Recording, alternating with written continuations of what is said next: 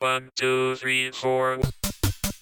Crikey, I do believe it's time for Tom Rule's music stuff. Woo! Was that good? I am Tom Rule, the Mac Music Guy. TomRule.info, MacMusicGuy.com, with the last words about Brancusi's victory cry. Again, this is from a blog posting by J. Michael Dolan that I follow. It came out a few months ago. And he's talking about the great Romanian artist Constantine Brancusi, who the great secret on how to be victorious. So as a quick reminder, create like a god, command like a king, work like a slave. So in the last two episodes of the music stuff, I talked about create like a god and command like a king. Go back and check it out. TomRule.info/music stuff. No spaces, everything lowercase, all that jazz. So today, work like a slave. I love what he says here. The biggest insult you can say about a successful person is, quote, "You were lucky." There's no such thing as luck. It's an old, worn-out myth. The only reason professional artists and entrepreneurs achieve success is because they take big risks and work their butts off. They've learned that the only way to achieve their grand desires and impossible dreams is to remove their socks, walk across the hot coals, and do the work. And while the amateur pauses to admire his creation, the professional works to improve his and never stops improving it. Now, I got a bit of a problem with that last phrase, never stops improving it. Someone once told me the thing about art, and he's talking not just the visual arts, but the audio arts and the movement arts and sculpture and anything artistic, the written arts, anything artistic that's out there. The problem is they're never done.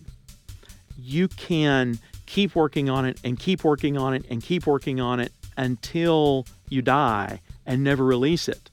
But you got to get it out there somehow or the other. Otherwise, all it is a hobby. So at some point you have to decide, I'm going to jump off the merry-go-round, put it out there. I got other things to do. So in a sense, you can't stop improving it because you'll never get anything done.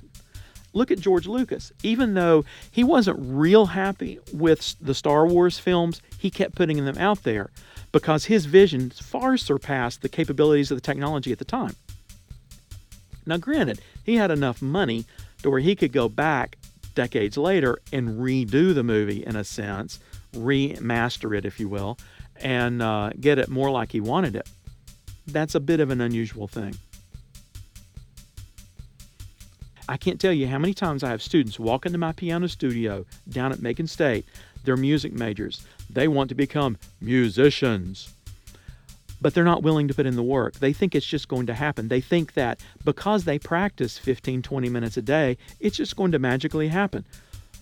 How many times did you practice this week? Oh, a couple, but I was busy. And I'm looking at them like, so? I work 8 jobs.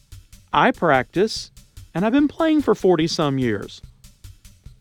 Not impressed, but I keep trying.